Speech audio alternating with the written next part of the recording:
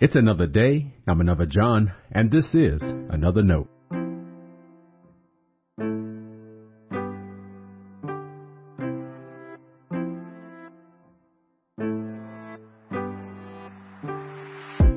Today's edition of Another Note is titled, The Obvious Answer.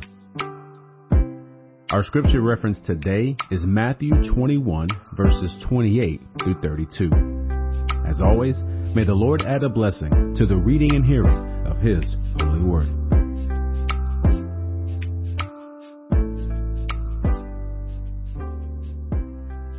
What do you think?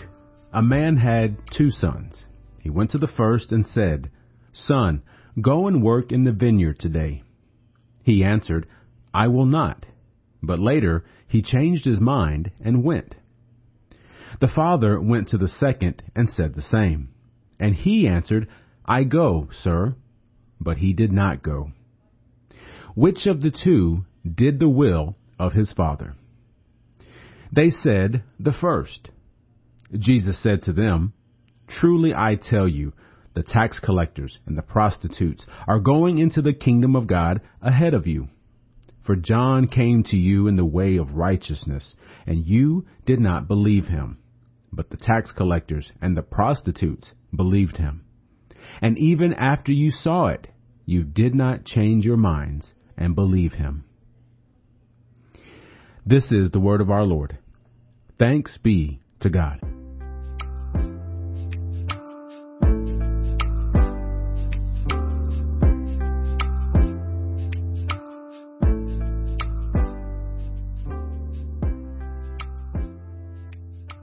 Which of the 2 sons did the will of their father? Was it the first one who said he wouldn't be obedient, but then was? Or was it the second son who said he would be obedient, but then wasn't? Every person on the planet would say the first son. It's an obvious answer, right? What wasn't so obvious to those who heard the story Jesus told was by what authority he was teaching and healing.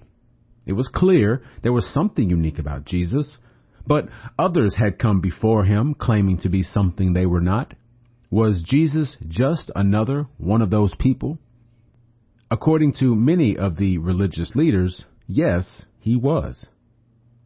That certainty was part of the point Jesus made with the parable of the 2 sons, and it demonstrated how they had become the second son. Now, to be sure, God's kingdom isn't a race against each other. We aren't competing to see who can be the holiest or most obedient. That is a game people like to play, but not Jesus. These religious leaders didn't believe what they heard from John the Baptist or Jesus. But you know who did? The tax collectors and prostitutes. Yes, those shameful people could see what others could not. And because they did, they are going into the kingdom of God ahead of you. That's how God works. It's not a race, but they're ahead of the others because there's no hiding behind religious order or custom. What's needed is a change of mind, obedience. The first brother changed his mind and did the will of his father. The religious leaders did not. This is an important conversation for us to have today because we have to make choices too. God's Spirit still inspires us, so there is always a newness about the work of the church. But we do not follow everything new for newness' sake. We have to decide what is truly Spirit's prompting. And how do we do that? Well, from this short parable, I think we can emphasize paying attention to what's happening to people. If people are turning to God, trusting in Jesus, is that not an indication of what God is doing? If people are learning to be obedient to God, isn't that still the obvious answer? Now, I don't mean an adherence to what we say they must do. Rather, a desire to live in the kingdom God has opened to us all.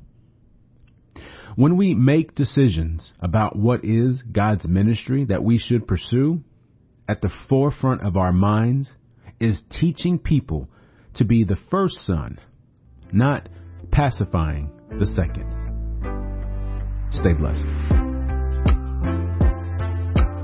Now, before you go, let me make sure you know I love you and you are a blessing to me. Thanks for listening to another note.